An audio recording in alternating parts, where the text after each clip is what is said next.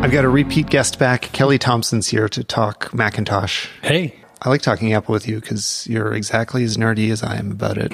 Still, Macs on my app are more important than on my phone to me. Like, I get more excited about finding a great new app on my computer because it's where all the work happens for me. You know, as much as I like phones, I really get things done sitting at a computer. How much are you like iOS versus macOS these days? Yeah, I still, most of my work is done on the Mac for sure. Probably 90%. I'm sure we introduced you last time. Like, what's your work? Like, what do you do when you do work? I guess I'm officially semi-retired, but I am helping out a little company here in Calgary called ShowPass that I've been on the board of for quite a few years. So kind of helping them get up to speed. Yeah. And then your background, I mean, that we connect on was iStock Photo and Getty Images back in the day. So you have a lot of experience in the visual world, and then you're at 500px recently as well. So you know photography, you know visual technology. Yes.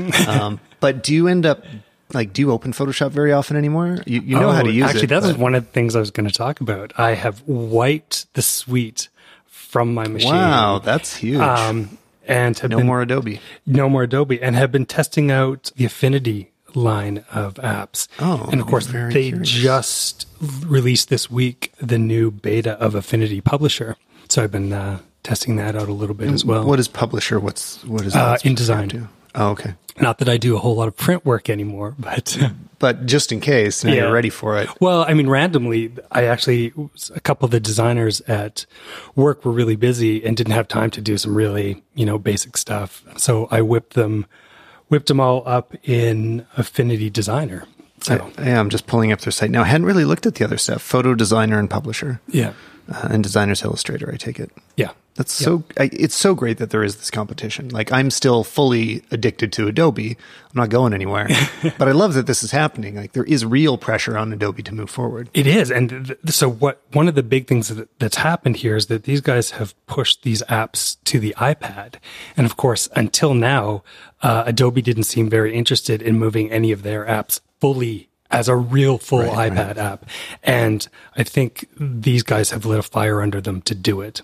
It's funny that I remember when there was a day that removing the Microsoft suite, that was the big step. Is I have no more Microsoft software on my computer. Now I don't really care about that. I don't think I happen to not have any, but now it's some people have that feeling with Adobe that there's so much reliance on one company.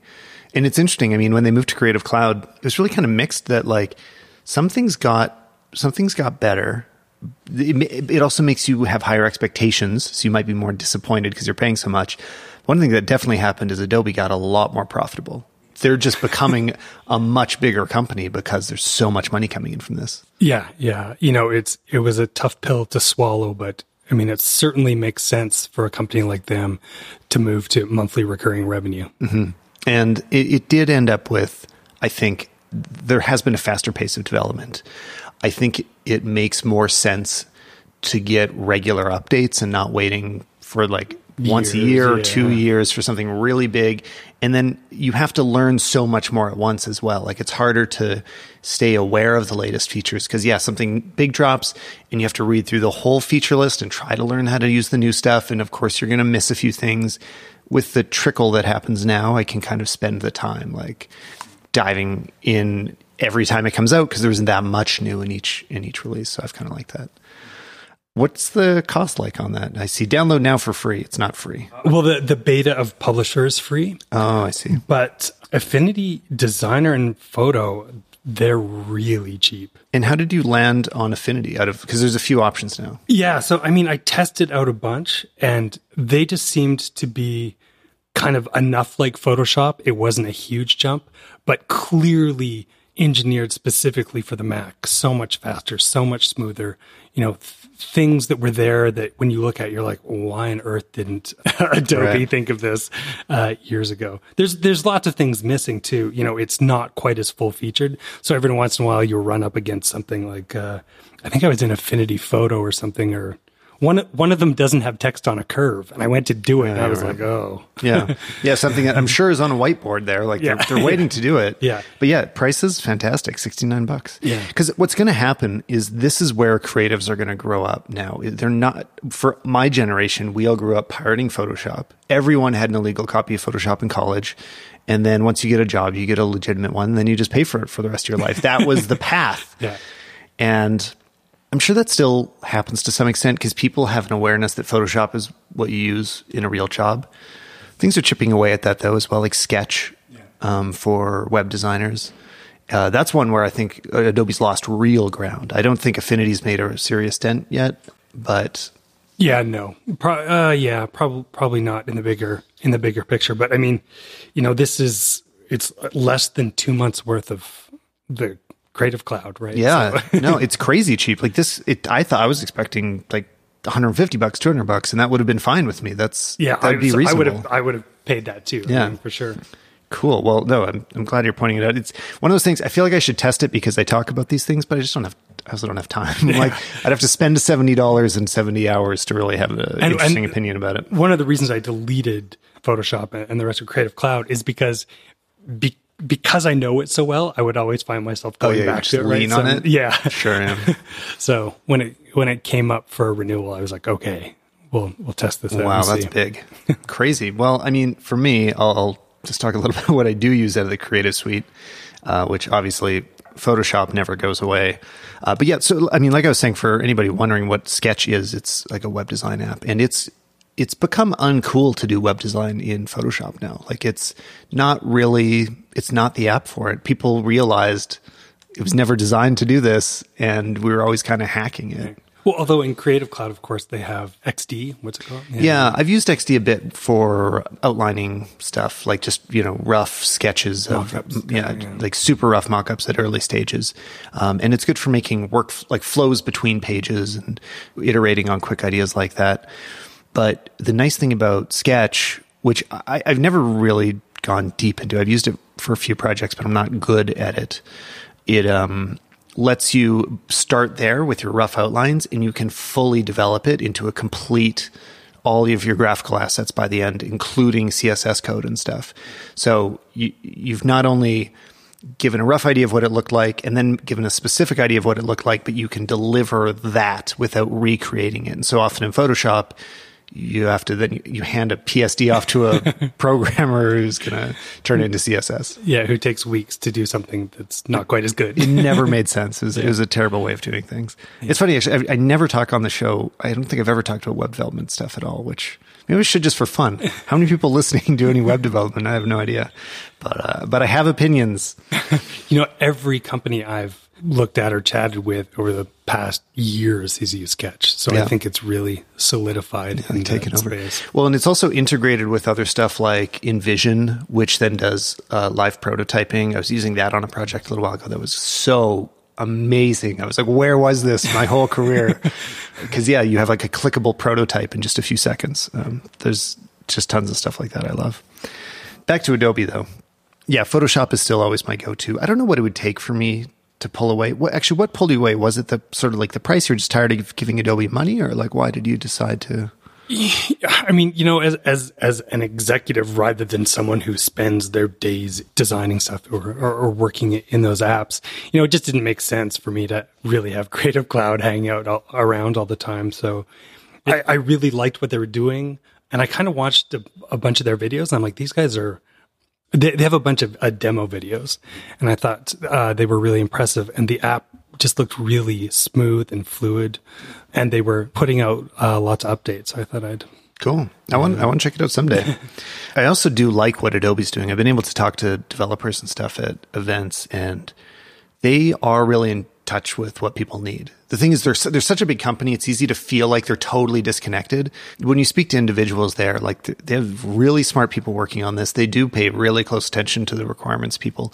The one place Adobe's strayed more and more, though, is their ability to optimize, which you were just talking about, but especially for Mac. I mean, things are just starting to feel so bloated. Like, were any of the core apps ever rewritten? There's never been a rewrite of Photoshop. I don't think so. Yeah. It would be interesting if we were wrong about that, but I don't think there has been. I don't, and it definitely could happen. And even with Lightroom, they've been doing some serious optimizing over the last year or two. Like that was one thing they were really pushing, is that it performs better on Mac, and it's not that much. I mean, it's not like a rewrite. It still doesn't feel like an Apple, like the way Final Cut feels super integrated and part of the ecosystem. Lightroom, Photoshop, and Premiere don't have that feeling. Right. So I keep Premiere on my computer. I only moved to Final Cut about a year ago, and Premiere is a really deep program. Basically, the way that people should choose is if they need to start working with a lot of separate assets. So, for example, you go into After Effects a lot. The integration's so much smoother. I don't even know how to do it with Final Cut. You basically just have to do it separately as a separate project and then bring it back in later. And inside of Premiere, you can directly open things up and save them, and then the changes are saved back. And same with audio. I really prefer that in Premiere because it opens directly into Audition. You can make the changes while watching your video in a little window in Audition, save all those changes back. Whereas in Final Cut, there's no waveform editor like that.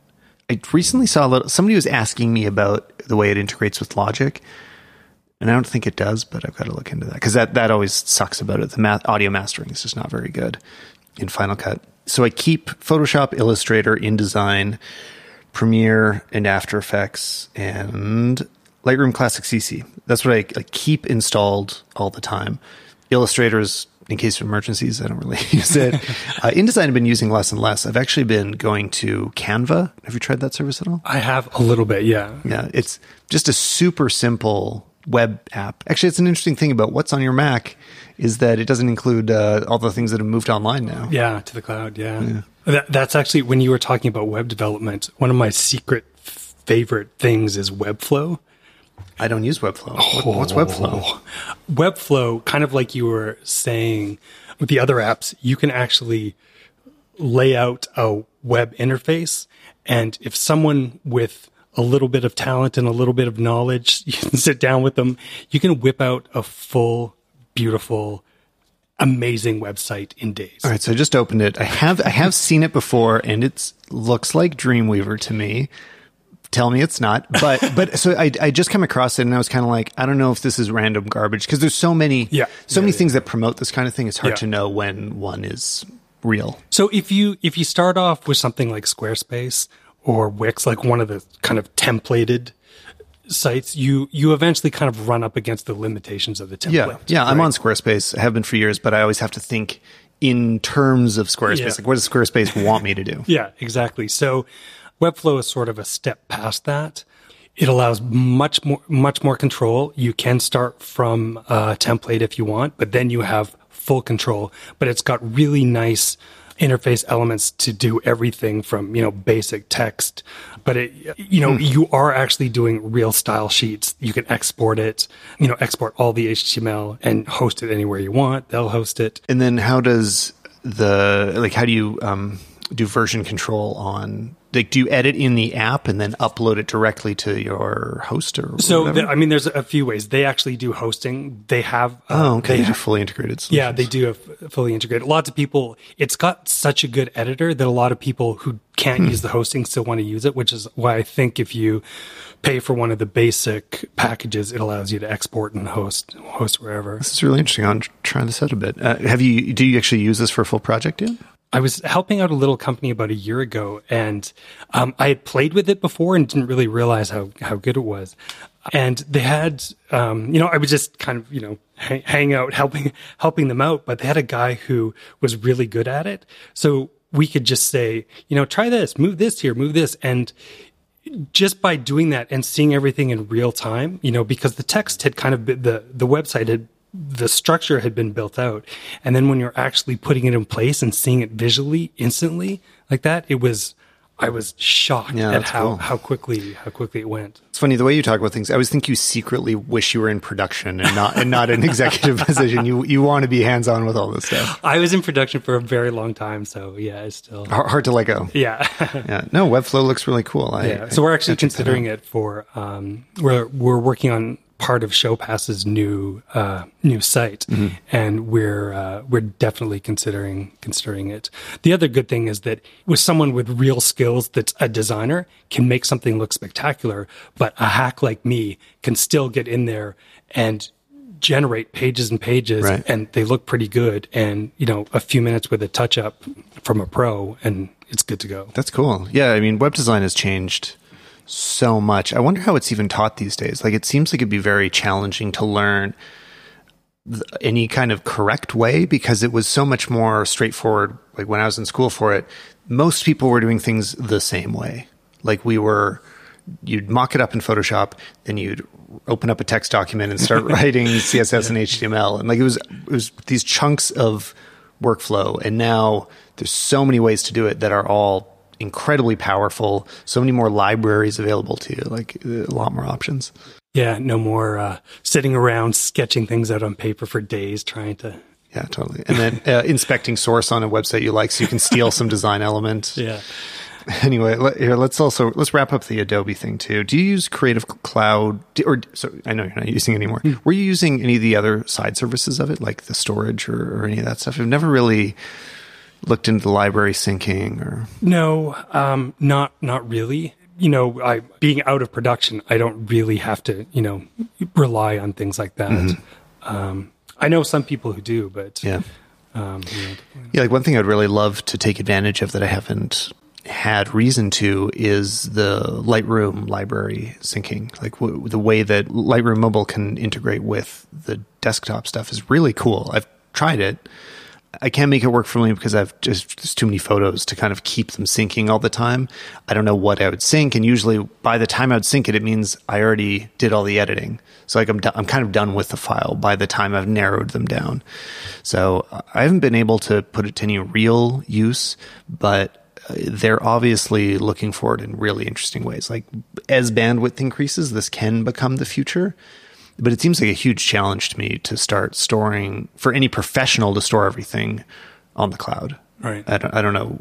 Well, I mean, once Aperture went away, I decided to move to Apple. That was when you switched? That was pretty late then, because that was only a few years ago. Yeah. So then, now I'm in Photos, and I love having everything, up in the cloud because... did you use Lightroom in between? Or did you go straight from Aperture to Photos? I mean, so for a long time, I had both Aperture and Lightroom running at the same time, kind of testing it out. Mm-hmm. And I sort of, for some reason, Aperture always felt more comfortable to me than Lightroom did. Well, because you're an Apple fanboy. Well, no, actually, I think it was I was more about organizing the photos than, Lightroom is really good at making the photos, editing the photos after making them look great. Whereas I was more like, get rid of this, get rid of this, get rid of this. It's so funny. I still talk to people that only look at Lightroom as a processing tool, like a way to edit the look of a photo, and they don't manage their photos there. There's totally people out there that don't use the catalog long term, or I don't understand how. I also don't understand how there's some people that do like a catalog per shoot. That's relatively common. You see a lot of tutorials talk about it. I'm like, how would you stay organized? You have to open a new catalog every time you want to edit anything? It's totally working against the program, like the intention of it. It's so strange to me. Right. But Photos works for you? I couldn't. I couldn't possibly. I could never. It has actually gotten pretty good. There was some really rough patches there when things weren't totally syncing, but they seem to have got their act together. And so, I mean, it's great to be able to shoot and then in real time kind of delete and and edit. And the screens are so good on the iPhone and iPad now, even if I shoot on my DSLR and upload them, and I'll sit back and edit on the iPad. I mean, it seems nice because it'd be easy, but what I really dislike about Photos is the way that it edits photos. So if you ever drag an exposure slider I'm going to use the word Photos a lot in a row here. As you drag the exposure slider in Photos, it responds much worse than Adobe does, or probably Affinity does, where it'll start to clip highlights earlier. It doesn't have great control over the saturation, so you'll start getting clipped colors as well. It doesn't have a nice look. Like it feels wrong. And that's always my first check for any new photo applications. What does it do with the exposure slider? Does it make it look better or worse, because there's big differences of how to do it. So that's one thing I always give VSCO, Visco. I give them a lot of credit for their iPhone app, because as you move white balance and as you move the exposure slider, it looks great. Like, it really controls the tones of the image well. And I've found Apple just doesn't. I mean, Aperture, I'm sure, did it well because they had a different development team there. But so to clarify, some of the interface stuff in Photos is pretty bad, and I want to punch someone for it sometimes. But Aperture was so much better at a lot of that stuff. But the other thing too is that because everything's just in my Photos library, I often use something like Visco to open up and edit. Right. Yeah. So it's more of like a storage place. Yeah, and I use the Creative Cloud backup thing I have. Or sorry, what's Apple's called? iCloud. No. I use that for like backup. Yeah. I think the last time I was on here, was I complaining about Google's switch to... Well, you complained about it to me, so explain it again. Yeah, so I finally had to remove it from this machine. I took it off my machine too. The fans were running constantly. So Google used to have Google Backup and then Google Photos separately. They merged the app, and it's just a hot mess now. Yeah. Well, so before I was using the Google Drive backup for my photos, and it was working fine because it was just kind of lighter weight and simpler. And now the new app's called Backup and Sync from Google, and it's supposed to do everything at once. But I really liked it because it was one extra copy of my photos. It downsamples them a little bit, but it did some interesting machine learning stuff. So it finds videos or like animations. And I liked it because then when I search my Google Photos library, kind of everything is there. And I just usually find what I'm looking for if I enter a keyword. Yeah, exactly. After I wiped this machine and rebuilt it, I can just not get it working, so I had to take it off. Yeah, it's too bad. No, it was on my list of like, remember to install this on your computer, and then I'm like, no. Yeah, I am still using it on my phone, but obviously it needs a little bit of work. Let's get to a few like really Mac type details too, like as far as little optimizations and details of how you configure things. First of all, where do you put your dock? Left. Oh, okay. At least you didn't say bottom. I've been right forever. But, and for anybody that doesn't know, I'm sure some people just don't ever think about it or aren't really aware that you can move it. But on a smaller screen, it's crazy to me to put a dock on the bottom because you're giving up the most valuable space. You have the least vertical space. Yeah. So pick a side, any side. Do you auto hide it? No. Okay, yours always visible. I don't auto hide it, but I do a tiny little magnification just so you can see where the mouse is. Right. I like the magnification actually. Yeah. I have it on really low as well. Yeah. I don't put it on my right because that's always where my second monitor is. And you always want I think that is why I put it on my right though, because then if I'm using a second monitor, it's my primary, and then I want it to be on the primary. On the primary. Yeah. Okay. Either way. Interesting. Yeah, but you look over to your laptop to. Yeah. Okay. Yeah. I mean, as long as it's not the bottom, we can get along. But the reason I hide it is because of full screen pro apps like Lightroom and Final Cut and stuff. If it's visible, it really uglies things up because all of a sudden you have this one part of the screen that has all this clutter. Right. So that's the reason I usually hide mine.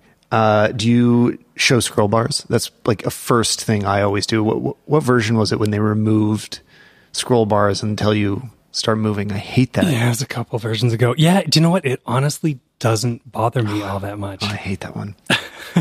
But I often use a non-Apple mouse, so they show up automatically when you plug in a non-Apple mouse. Interesting. Okay. So it just kind of happens if you're like not paying attention.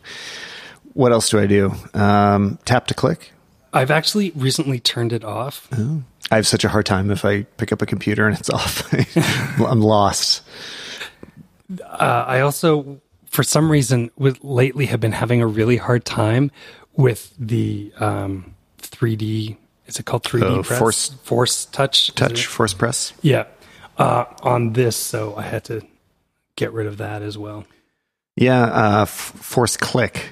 I guess it's different than on the phone. Different than on the phone. They just really never followed through with that in any interesting way. And it still seems, I'm not sure who proposed this first, but it still seems like the obvious answer to me is it should be a substitute for a long, so on a phone, it should be substitute for long press. Yeah. That would just make so much more sense. It'd basically be like a right click. Yeah. But instead, it's confusing and you'd never know what it does. And it's all rumored to go away, so who knows? Oh, I haven't heard that rumor. But secondary click. Speaking of right mouse button, since you said it, what do you do for that? I just do tap with 2 fingers. Oh, do you? Well, you do something else? I do, but I always switch it to bottom right corner, so it actually divides the mouse pad. Oh, I never thought about doing that. I always set it to that manually because it used to not be a default. You just have no secondary click. You had to know that you'd go turn it on. And now it's on by default, but that's just what I always had. So, And it's funny, the other day I was reminded, ATP was talking about the idea of dashboard going away. And all of a sudden it's like, I just remember dashboards here. Like I forgot that it was still part of the OS. And I'm going to cry. You're still using it? Oh, I'm going to cry when it goes away eventually. So I had a heart attack because when I installed the betas of, what are we running now? I'm on High Sierra Mojave 10.13. Oh, you're on Mojave over there? Yeah, so I'm on Mojave. Okay. I've been testing out Mojave, and after you first install it, it shuts it off by default. So and I just thought it was gone. Right. But it's just a preference? Yeah, so you just have to go turn it back on. Okay, yeah. Back in the day when we were working together, I was using it a lot. Like I leaned on it so hard. It's my favorite thing. And then at some point they just kind of minimized it a bit, made it less obvious, and they forgot about it. I just stopped using it and I didn't really notice. And same with using hot corners to do the desktop reveal and stuff. I used that so much. And I guess once they added gestures, you didn't. That worked. I just kind of forgot. But do you still have hot corners? Oh yeah. In fact, my top left is dashboard. Yeah. No. Yeah. Funny how behavior can change without you intentionally making the change. But then other changes are impossible to learn, and you never want to go back. Like what was the one with opening a new window versus creating a new folder in Finder? So one is. So Command N creates a new window and Command Shift N creates a new folder, but it used to be the opposite. Did it? Yes, so that's why I can never remember because it might have been OS 9, but it used to be the other way. And so I still have both always floating in my head, and I can't quite wipe that. Okay, as far as other like little utilities, do you use Alfred at all? So I did for a long time, and what's its competitor? I don't use either. I use Spotlight because I do use Spotlight now. Yeah. Almost. Quicksilver. Oh yeah, I used Quicksilver for a long time. Yeah, that's old school. I was years ago. Yeah. Yeah. I don't have it installed on this. Are they still Quicksilver still going? I think it got open sourced. I do still have it on my machine. Because I know Alfred's still one that people recommend. I know it's active. Yeah. So what they do is they're basically replacements for Spotlight, and people swear that they do more and they do it better. And I only ever tested it quickly just to sort of know. And I was like, this isn't really, I'm not doing anything better. Right. It's like Spotlight, and Spotlight's already pretty good. So. Yeah. In the early days before Spotlight got so much better, I think that's why I used Quicksilver. Yeah, people just build habits around using third-party stuff, and then it's hard to let go. Pretty impressive. Yeah. And maybe it's better. I don't know. I could try it again. Do you use Hazel? No. Okay. That's one that I've been trying to figure out, but I can't make it work. I can't make it do anything useful for me. But I was just asking, but it's basically it'll automatically do tasks for you of any kind. So common things are to set up rules so that it like cleans up your desktop when you're not watching, or empties out your downloads folder, or just thinks of automated ways of moving stuff around. And I could never program it in a way that really turned out to be useful in the long run. I just couldn't set the rules right. The closest thing I have to that is actually control plane. Okay. What's control plane do? So I don't know why Apple has never introduced this, because we have it on our phones now, but the laptop isn't really location aware, but control plane makes it that way. So when I arrive at my office, instead of being at home, turns on my screensaver. Right. It shortens the screensaver, or it shortens the lock time to like 3 minutes. When I'm at home, it's like, it sets it to an hour. It mounts all my it mounts all my shares when I get home. It automatically, can start a backup or any of those things. Is it doing that based on which Wi-Fi it's on? Yeah, so you can actually, there's a bunch of things you can set, but mostly it's based on Wi-Fi. Okay. I'm just trying to pull it up. I'm gonna try that. Yeah, it's actually PLANE. You know what? I'm just realizing going through Google here. Do you remember Mac Update? Do you ever still go to that site? Does anybody still go to Mac Update? Do you know what? I go just out of nostalgia now. Right. Every once in a while. It's on my tab bar. Wow. It's in your favorites. Yeah. Jeez, you do use it. Hasn't updated the design for a while. Nope. It does say Alfred's just been updated. Yeah. I mean, Mac Update was like the place to find out about Mac software for so long, but now... Well, and they were busted doing some really scummy things, weren't they? So I don't know if they're busted. It just was obvious. Like you could just see, it's like, why do I have fake download links? Like the whole purpose of this website is to download programs and then, but same with CNET, like download.com. Yeah. They were like adding bloatware into the install files and stuff. And Mac Update probably had something similar going on. So Mac Update, I just, every once in a while, I'll check it out, but I don't actually click on anything. Right. Just kind of like for like a list of like, oh, what's new? Yeah. Well, I'm going to take that opportunity to talk about SetApp, which happens to be sponsoring this episode, but I also want to tell you about it in general. So I'm going to do both at the same time because I couldn't not talk about it in the context of this. So you haven't used it. You aren't familiar with this. Well, I haven't used it myself, but I have heard about it for sure. Yeah. And I had heard about SetApp first because a lot of different developers were just like talking about it when it came out. They're like excited about this new project, and it was created by MacPaw, who I'd been using Clean My Mac for a few years already. Clean My Mac's one of those applications that I think a lot of people aren't sure if it's real. Like, have you used it? Yeah, I've tested it out in the past. Because it sort of seems like, oh, it'll do magic to make your Mac run better. And I think some people look at that and are like, I don't know if that is a scam or not. And after running it for a while, it works great. Like, it actually does what it promises to do. And we'll just sort of find junk files in utility folders and preferences that aren't being used, or find large unused files and delete those. And just like all these little maintenance things that it's really smart about doing automatically. So the developer of that and some other applications created this alliance called SetApp, where they're bringing together a bunch of the best independent app developers and created a subscription model where you can access all of their available apps at once. And it kind of becomes that they're like already installed on your computer. So the fun thing is that it becomes like Mac Update, where every time you open it, you're like, oh, what's new? There's like a couple new apps in here. Or you just think of like, I really need something for task management, or I need something for time tracking, or I need, whenever a utility comes to mind, you can just go check it. And there's a pretty decent chance that it ends up being there. So I had been looking for time tracking stuff for a while. That was one I was like, I want to experiment with it. I don't know if I really am going to end up using it. But then as soon as I got my setup going, I found that there's timing, which does this automatic background time tracking. So this one's not very accurate because it was just recently, but 15 minutes in Adobe Audition, 2 minutes in ScreenFlow, just kind of the things that I opened. But this is only this morning. So, but yeah, like there's just piles of this stuff. And every time I go back in there, I find another use for another one. Another one I like. Actually, so here, I'll go through a bunch. I don't know when this is an ad and when it's not. I'm going to talk about some things I've been using for years that are included in SetApp. But do you use TripIt? Or no, Trip Mode. Sorry. Trip Mode. TripIt is the travel tracking iOS app. Trip Mode's awesome. Like, this is like, I honestly think everybody should be using this. It's so when you're traveling and you connect to a Wi-Fi hotspot of any kind, it kind of detects what it is and adjusts your internet access accordingly. So the best case for this is when you're tethering to your phone.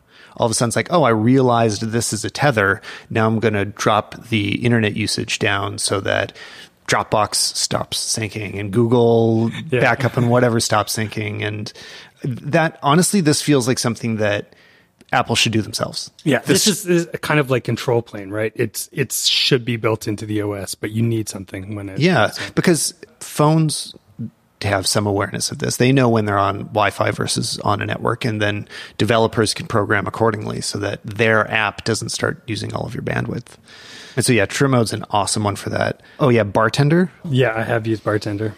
Do you do anything? Oh, no, I can see icons. Okay, Kelly's computer is a mess. I can see it from here. Bartender compresses all of your top menu items. There's a menu bar. The menu bar where it stacks all those tiny little icons for like every application you have running. Bartender just slaps them all together into like a tiny little dot that you can click on that and then you see them. It becomes an additional menu basically.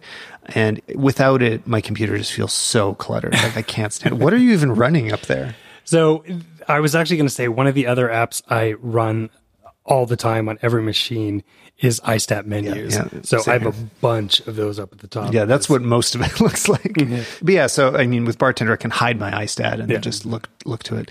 Do you ever worry about iStat? Like, I'm always like, is it taking more cycles than it's worth? Yeah. So I actually think there in some of the early betas of Mojave, there was definitely some issues where there seemed to be a lot of cycles going to it. Seems to have settled down now. I don't really see that much anymore, but. All right, cool. Okay, well, I'm gonna wrap up the section of this that is sponsored, but I've got more things that are included in here to talk about. And if anybody wants to know more about this, go to stpp.co/Stallman, or the link is in the show notes. So thanks to SetApp. But I'm still going to keep talking about things that they offer because they have some just insanely useful utilities. I've been using Endurance lately. Have you tried that? Have you heard of it? No. So I started looking this after Marco Arment wrote an article about if you disable Turbo Boost on the new Mac Pros, you can save substantial amounts of battery life because that's what is eating a lot of the power. And there's no management built into the OS for when it's pushing the processor hardest. So Endurance basically, I'm gonna open it up so I can see what the options are. It gives you a bunch of low power options. So if you notice you're at 30% or you just want your battery to last longer, you're getting on a flight, the options it can do are it can dim the screen, which that one's not too exciting. I don't really do that because I can do that on my own. But monitoring expensive apps, so it just sort of does a little bit of management of the heaviest apps running. Hide background apps because when they're visible on the screen, that actually takes computation cycles as well. Disable Flash plugin if you still have it. It's funny, there's one dedicated just to Flash. And then also slowing down the processor. So it just, everything runs a little slower. Unless you're doing heavy stuff, though, if you have a half decent computer, you're not going to notice it. Like that's the nice thing about having slightly overpowered machines. So I haven't done any benchmarks on it yet. I want to see how much it's actually saving me. But in theory, it all makes sense. Screens? Do you use screens? Yeah, I do. Yeah. Well, and especially now that Apple is discontinuing. Back to my Mac. Yeah. I use screens like all the time, especially having an iMac at the studio, like at the office, then traveling on a laptop. It's so nice to be able to just log in to find those files that you forgot or stuff that you're missing. Exactly what I do. Do you have an iMac at the office? No, I have an iMac at home. Oh, okay. But so I do it just the reverse. Yeah. So it in case I'm not explaining this clearly, it's what's the category of app? This is yes, it is a VNC app, meaning that you can open a wormhole through the internet and access. Pretend you're sitting in front of your computer. Yeah. No, it still always blows me away that this works. And I mean, back to my Mac used to do it really well, and they just stopped supporting it. I think that's the only problem is that Apple gave up on it. Yeah, they seem to think there's other ways to get the same thing done. So, which is also a little too bad because it used to just sit in your Finder, right? Like it looked like your other computer. It's always here with you. Except when it wasn't. With you, right? That was my problem. Every once in a while, when I absolutely needed it, it would vanish. Oh yeah, totally. That's kind of the same as like AirDrop. I mean, AirDrop is one of the most important things on any Apple product to me, but it doesn't work about how often would you say, like 20% of the time? Discussion before. So lately, it has been rock solid for me, especially from the phone. Yeah, it has been a little better for me lately. If you have an older machine, it gets really weird, right? Okay. Because it needs the newest. Oh, I just got a new machine. Maybe that's why.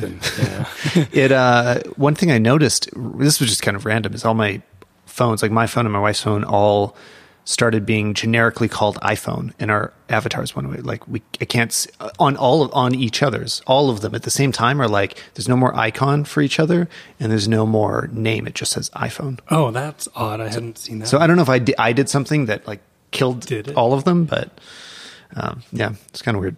What else? I'm going to go down my list. Another one I just keep around, but isn't super important, is Boom, which lets you turn up your laptop speakers a little louder. Yeah. It's just like a cheap little utility. but sometimes that's the thing I want. Not all that important. Downy is a way of downloading YouTube videos. So I'll often do this when I'm editing videos so I can reference other people's. Just lets you download the original files.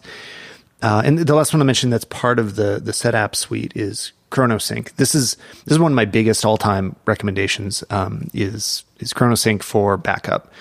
It lets, and there's a few good backup apps that we should mention, like SuperDuper and Carbon Copy Cloner. Is that what you use? I used to use SuperDuper, and I have migrated to Carbon Copy. Yeah.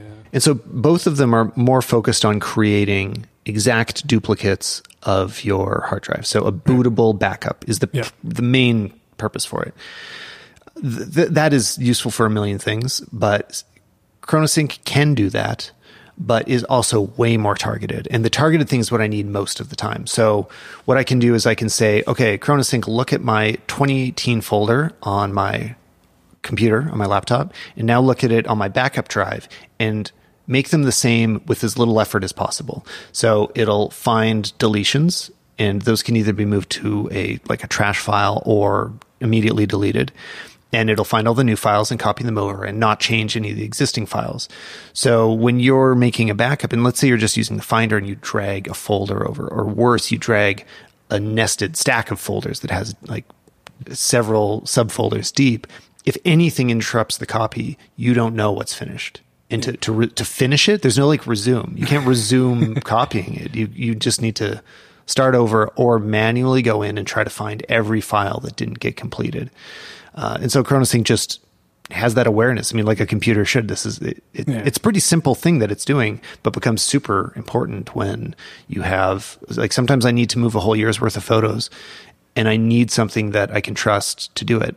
And then it also does data verification. So it'll tell you if there was any copying errors. It kind of goes back and checks its work. And I don't understand how computers work enough to know like what that process actually is, but it's important to me that it's done right. If I'm really feeling worried about what Finder's up to, I'll actually just go to the command line and do it there sometimes too. Oh, right. Well, people like Kelly can go to the command line. People like me can go to ChronoSync. So yeah, I really love that one. Okay, I'm going to go back to my list. Man, there's still a lot here. I guess we're going to have to go through some of these really quick. I'm just going to read out some quick ones that I use and like, and if you have any comments, throw them in there. Okay. Chrome. Do you still install Chrome? Yeah. Do you use it? Not as much as Safari. Yeah, I'm way more Safari now. I only keep Chrome for, there's a few plugins that Safari doesn't have because it's kind of more open. And I prefer its development tools. Yeah. Like the way that it inspects web pages and lets you edit them is more robust to me. It's same for me. I will also mention, again, if you're running the betas of Mojave, there's the older plugins for Safari, the older style plugins no longer work. Right. So I lost a bunch of plugins that I use all the time. So I find myself in Chrome. What did they do? Why did they change it? I think it was security issues. Yeah. The way they do security issues. Different. Yeah. Dropbox. Yep. Yeah, that's not going away. I mean, the Google one was in afterthought for Google. You know, they never really put the effort in, but I've been paying for Dropbox for like 10 years now. Yeah. I don't pay for it, but what? But how much data do you? Okay. A lot. But remember in the early days when they gave you like 5 bonuses for everyone you referred? Yeah, you signed up the whole company. I was an early guy, so I got right. Yeah, I have a ton free. Okay, yeah, I have a little bit of extra free, but I mean, it's where we store all of every year's completed photos there. So that's actually my main archive for. If I'm looking for stuff that's finished, is I can go back and like, okay, 2015, and under the client's name is all the JPEGs for it. And then one super important tip, if nobody knows about selective sync, it's hidden and it is a bad interface choice, but it's kind of necessary to use big Dropbox. Like if you're using a lot of storage and you have a laptop, you need to use selective sync, I think. Oh yeah, especially on if you have an old Air with 120 gigs. Totally, yeah. So you just, all you do is you go into the preferences, go to selective sync and say, okay, don't sync these folders. So every time it goes to a next year, I'll make the previous year not synced to any of the computers and it's only being stored on my iMac. important detail there. Password management. 1Password. Yep, same here. I've never compared them. I'm sure LastPass is great. Yeah. You know, they're good. They're all good. Yeah. Do you use the subscription or the... Yeah, so actually, ShowPass uses the business version of it. So it was the first time I've sort of delved into that, used it in the corporate Right, so at work you're just getting it. Yeah. Right, okay. I briefly mentioned Final Cut Pro, but yes, Final Cut, I mean, obviously I can say a lot more about it, but maybe, I don't know, this isn't really the place for it. There's too much to say to make it useful. Along with that comes Compressor, which I end up using it sometimes for just like converting MP3s and or like waves to MP3s and just like little things like that. But my exports I do out of Final Cut. DaVinci Resolve, have you tried it? I downloaded it. Haven't really had too much time to test it yet. Yeah. So Resolve, for me, it used to be it was for years. It was the pro color app. Like, and you can't call it an app. It was an application. It was like a multi-$1,000 studio investment. Like no personal individuals would buy it because it was so expensive and it wasn't that easy to use. And after Blackmagic bought it, they really doubled down on making it easy to use and free. So this is another example of when I think like the next generation is going to grow up using DaVinci, like everybody in college, I'm sure. Why would you start paying for Creative Cloud, or even the $200 for Final Cut might seem like a lot for some people. So DaVinci really is a full-featured editor. You can take it as far as you want. It can become your professional tool, and it's better at some things than the others. It's better at masking, better with color. Yeah, it's really an amazingly powerful application. I still use Final Cut. I don't have any need to relearn how DaVinci does its editing. And as of 2018, it's a little behind in some tools, but I know they're moving so fast that they're going to be on par with Premiere and Final Cut soon. So I'm just reading my list now, so I might repeat myself a few times. Photoshop, talked about. Lightroom, Audition. Okay, yeah. So for audio editing, I use Audition. I've had Logic before, and Logic's awesome. I mean, they're both great. It's kind of whatever you use. Logic is just more targeted for music production, and Audition is for like radio. Like it's more of a straightforward waveform editor, whereas Logic has more in it. Logic's crazy though. I want to get back into it just to play with some music stuff. For audio plugins, Isotope RX6 does a lot of great like noise removal. Premiere's here. Yep, I keep using it. After Effects. Pluralize is a tool that I've owned for a long time, and now they were bought out by Red Giant, and it lets you take a bunch of different audio and video tracks and sync them together. This is something that's integrated into Premiere and Final Cut. They can do this. Pluralize does it way better. It's just a smarter algorithm. It's dedicated to doing this. You just drop, say for like a podcast, you'd often have multiple cameras, right? So you've got 3 cameras and 2 audio files, and they all need to line up perfectly. Pluralize can do that and can also take care of audio drift, that's less common to have that fixed. So it's really helpful. Skype, the call recorder, use that for podcasts sometimes. Audio Hijack, I love for everything. Have you tried it? You don't do much audio stuff, so. I used to use it a lot. I haven't updated to the newest version. It's another one of those things that kind of takes care of what a Mac should be able to do anyway. It's like a mixer for your computer where you can just start routing audio to different places and then record from different sources and split channels to record to multiple different outputs in the end. It's so well done. Rogue Amoeba is an awesome developer. So if you do anything audio, check out Audio Hijack. And if you don't, then even before AirPlay 2, I used to use it so that you could. Was that Audio Foil? Is that the other? App? Yeah. And then and they do other good ones. They have a soundboard app that I should be using for this podcast to add farts and stuff, but they're good people. ScreenFlow, that's how I record my screen. Forecast, another Marco Arment thing. It adds some of my show note stuff. I use it to compress my final podcast files. Leveler by Auphonic lets me. I dump the waveform of a podcast in there, and it sorts out all the levels automatically.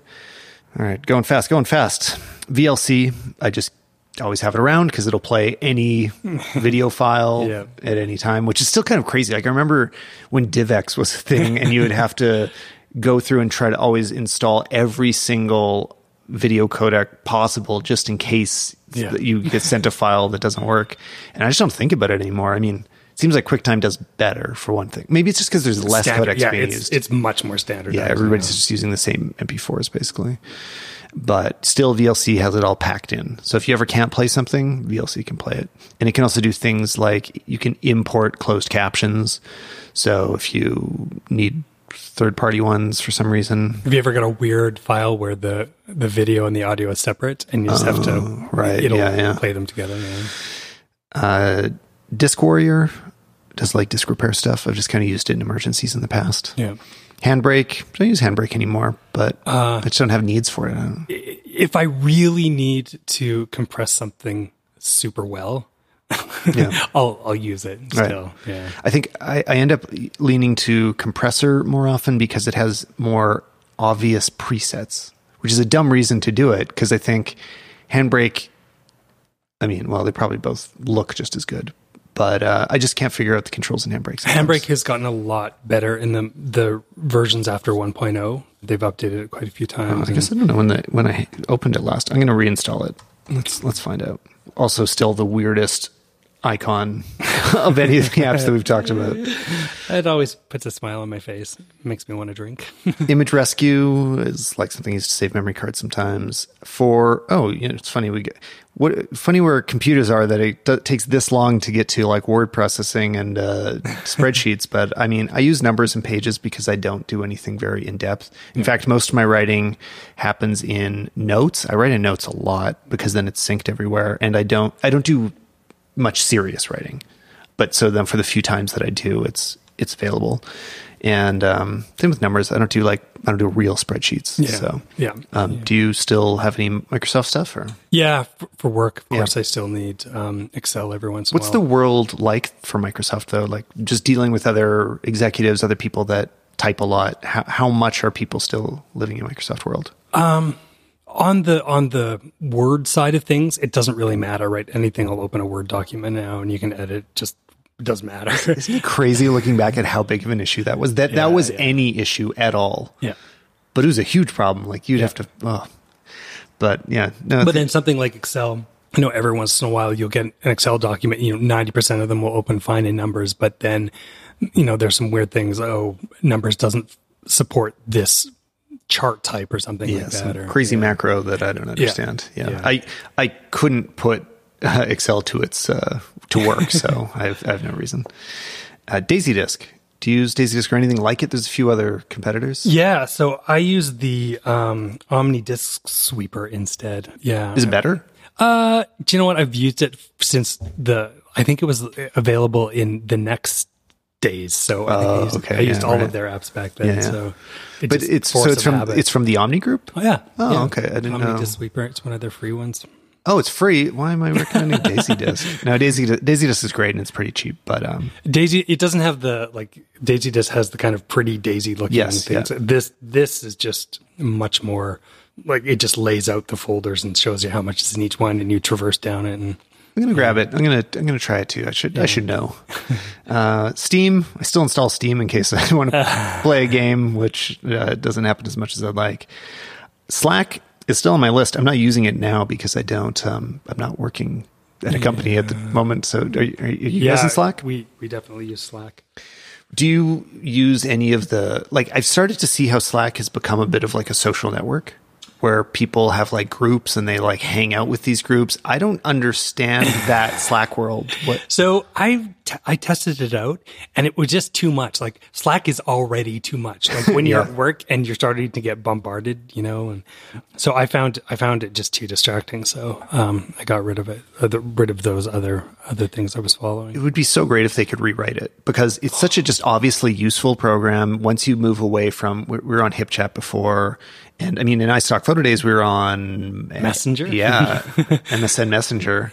Yeah. Everybody would have to install, but it's funny because something about Slack just caught the imagination of the whole world, because when I first tried, I'm like, oh, okay, yeah, it's another messenger. It's another thing that I've had for 15 years, 20 years, like ICQ even. Yeah. And we already had it integrated into our Office workflow. So it didn't feel like a big jump to me.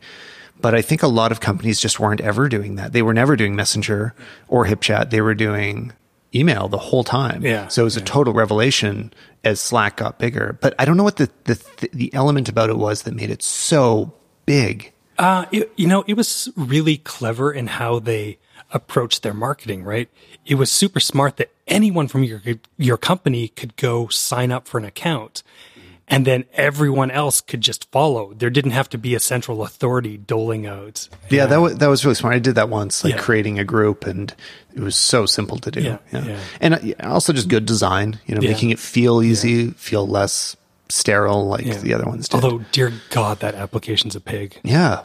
Why? How is that still? It's built in, isn't it Electron? It's an Electron. I think so, yeah. I don't know. I mean, still, I think they do good things. And also developed in Canada, the guys in Victoria Metal Lab did the design for that. Stuart Butterfield is the CEO, right? Oh, yeah. But that's of actual Slack. The production team is Metal Lab. So they designed the app and stuff.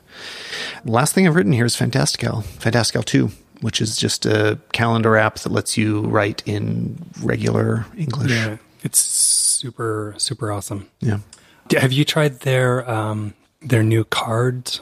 No. They have a new app. It's Fantastical the Fantastical guys who did it, right? The developer? I haven't seen it. Let me look at this. You tell me about it while I Google it. It's like Fantastical for contacts. Okay. I have not yet tried it, but I heard it's great. All right. Well, I guess we'll have to recommend it after we try it. Oh yeah, FlexiBits is the developer. They do great stuff. So I'm super open to Card Hop. That's what it's called. Okay, the contacts app you'll actually want to use. Yeah. All right, I'm gonna get it just because they do good stuff. They do. I mean, I love that. Like when you find a developer that you know is good. Same with Rogue Amoeba, or whoever. Like it's so nice when you're like, oh, I just know I can trust this group of people, and then I can just buy and use everything that they have because there's always so much crap out there. You're looking for the good stuff. So what did I miss? What wasn't on? I'm looking through mine. Coconut Battery. Never heard of that one. Tell me about it. So you launch it and it tells you information about your battery on your Mac or your phone, and you can record it. So over time, it starts to give you a pretty good indication of what your battery looks like. The health of your battery. Yeah, okay, cool. It shows you charging cycles, things like that. That's smart. Yeah. What else? So the one thing we hadn't really talked about, do you use services at all? No, never. I always forget they exist. Do you use services? What's even in mine? All the time, probably nothing. Literally nothing. So if there's a couple of things you should install, there's one called Calc Service and one called Word Service, and those I use all the time, for sure. When I Google it, it takes me to Mac Update. It's a good sign. I think they're probably the Devon Think. Do you remember those guys? No, I don't remember so I think Devon Think, like if you're writing a text anywhere and you needed to calculate something, so you could type 27 times 8 in or whatever in any text field, right. Select it and hit calculate and replace, and it just appears. Same thing with word service. If you have a bunch of text and you're like, how many characters, how many words is this selected, and it gives you all those details. Yeah, there's that's cool. A bunch I like of that. Things like that.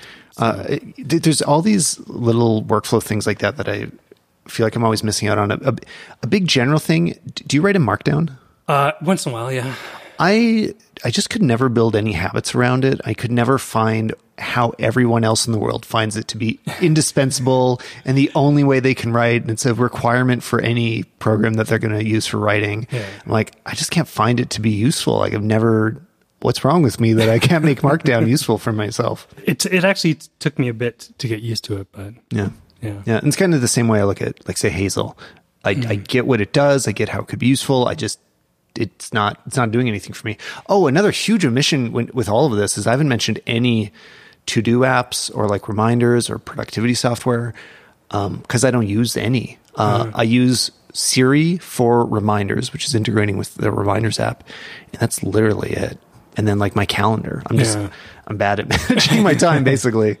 I think we talked about this last time, but I've been testing out Agenda, which is sort of an interesting take. I use it for note taking, but it allows you to kind of attach things to dates so I can keep track of my notes based on obviously when they were typed. But I found it's been fairly effective for me. Yeah. And it's on the iPad and the iPhone and stuff, so I can write on it. It was kind of an expensive one, wasn't it? Yeah, there's a free version of it that for most people would be fine, I think. Yeah, and also with like note taking, I was saying I love notes. There's Bear. A lot of people recommend Bear or others, but I can't get on board with paying for such basic apps that I have such good free solutions to. I'm like, yeah, I tested out Bear too and just couldn't get there. Yeah, it's nice. It looks great. Then what other? There's like Things. Yeah, Things too. I used Things way back, years ago. People love it. Yeah, or Omni, all the other Omni stuff too. You don't use like OmniFocus or Omnidirectional or whatever they call it. I have most of them, but they're older versions now. I haven't really updated. Back in the iStock days, I used them all the time. Omni Outliner, I use it a lot. Omni Graphel, tons of documents. Yeah, Omni Graphel was my old mock-up. Yeah. App. Yeah. I guess maybe that's it. I went through a very long list. We talked a lot. Tweetbot. Still? How's it working? Different than before, but Man. I mean, I don't go on Twitter all that much anymore. It's too depressing, but I do like Tweetbot. I've started leaning more heavily on not following people that basically I just want Twitter to be more fluffy for me. Right. Like I just am unfollowing real news sources. I'm making it more about like tech and movies and things I'm interested in. And then I've started blocking keywords like I added a block for Trump, like just so I just don't see tweets about it, and totally didn't work. It's like a sponge wall where everything still soaks the through. The machine's melted down trying to filter out. Yeah, exactly. And but I did do it for Kanye. That worked. I also did it for Drake because I just don't care, and so many people talk about it all the time. Just sort of things that I'm like, I just don't care. Yeah, I want it to be fun and not important. And when I want to check the news, I'll go intentionally check the news. Yeah. So that's what I've been trying to morph Twitter into for myself a little bit. Oh, there's one more app. The WWDC app, not from Apple. Oh, there's an unofficial? It's called WWDC. It allows you to it has all the videos just nicely laid out, all the what do they call it? The transcripts of the videos, so you can search. Oh, okay, cool. When I'm writing articles and stuff that are kind of based around some of the technology that's coming out, that's been indispensable. Wait, so what do you write in by default? Oh, simple text. Yeah, like honestly, just whatever. Yeah. I can write in anything. Yeah, like that. That's another thing that's like part of the Apple community of people obsessing over their text editor, and I just don't care that much. Like I still use simple text and notes and like I just I'll just open things, and notes took over for me because of the syncing. Like the writing's not the best, but who cares, because it's just putting words down. Oh no, wait, I have a really last one. I've really loved this. It's not an app on your computer, so Windows people can use this too. Let me make sure I'm getting the URL right. The most dangerous writing app.com. I've been writing in this lately. I did a few projects in it. It's super fun. So when you go there, what you'll see is it says, don't stop typing or all progress will be lost. And then you can set a session length of default is 5 minutes, but I've been doing it with words. So I'll say 150 words. And then you click start writing, and you have to keep typing. And then if you stop typing, the screen will start to turn red, and eventually it'll just delete everything that you wrote. So it gives me heart palpitation thinking. Exactly. But the whole point, and it has completely worked, I haven't lost anything, is that you just keep going. You're like, and so what it's great for is like brainstorming, or like, I just need to get an idea out and I'm kind of like delaying, or I'm having a hard time. I'm overthinking it. So like, for example, doing descriptions for the podcasts, I always I don't really know what to say. Like we already talked about it all in the show. And I just have a block. So usually they're very short and not very useful. But here I'm like, okay, it's got to be 150 words. I know that I will be done I have to be done within like 2 minutes because I'm typing the whole time. And by the end, you have something there and you can just edit it. So I really love it. I'll have to test it. Do it on non-mission critical stuff. Yeah. And keep it relatively short. I see there's a hardcore mode. So. Oh yeah. The hardcore mode makes just one letter at a time is visible. So you can't see what you wrote. Oh. So it encourages like not deleting or not, because also deleting adds to your disappearing time. Oh. So if you like spend too long, like going back, you're like, okay, never mind. I'm just gonna start writing again. And yeah, it's really fun. The one like hack you end up doing is you type, holy crap, I don't know what to say. No, totally. Or you start going like spacebar delete, just to like kind of hold it off for a few seconds while you think of the next sentence. But yeah, I've had a lot of fun with that. But that's it. This was great. I mean, I'd love to have a whole podcast on Mac apps. I could talk about this all the time. So thanks again for coming, Kelly. Thanks for having me. Yeah. And thanks again to SetApp for sponsoring the show. So if you want to know more, go to stpp.co/Stallman and see you next time.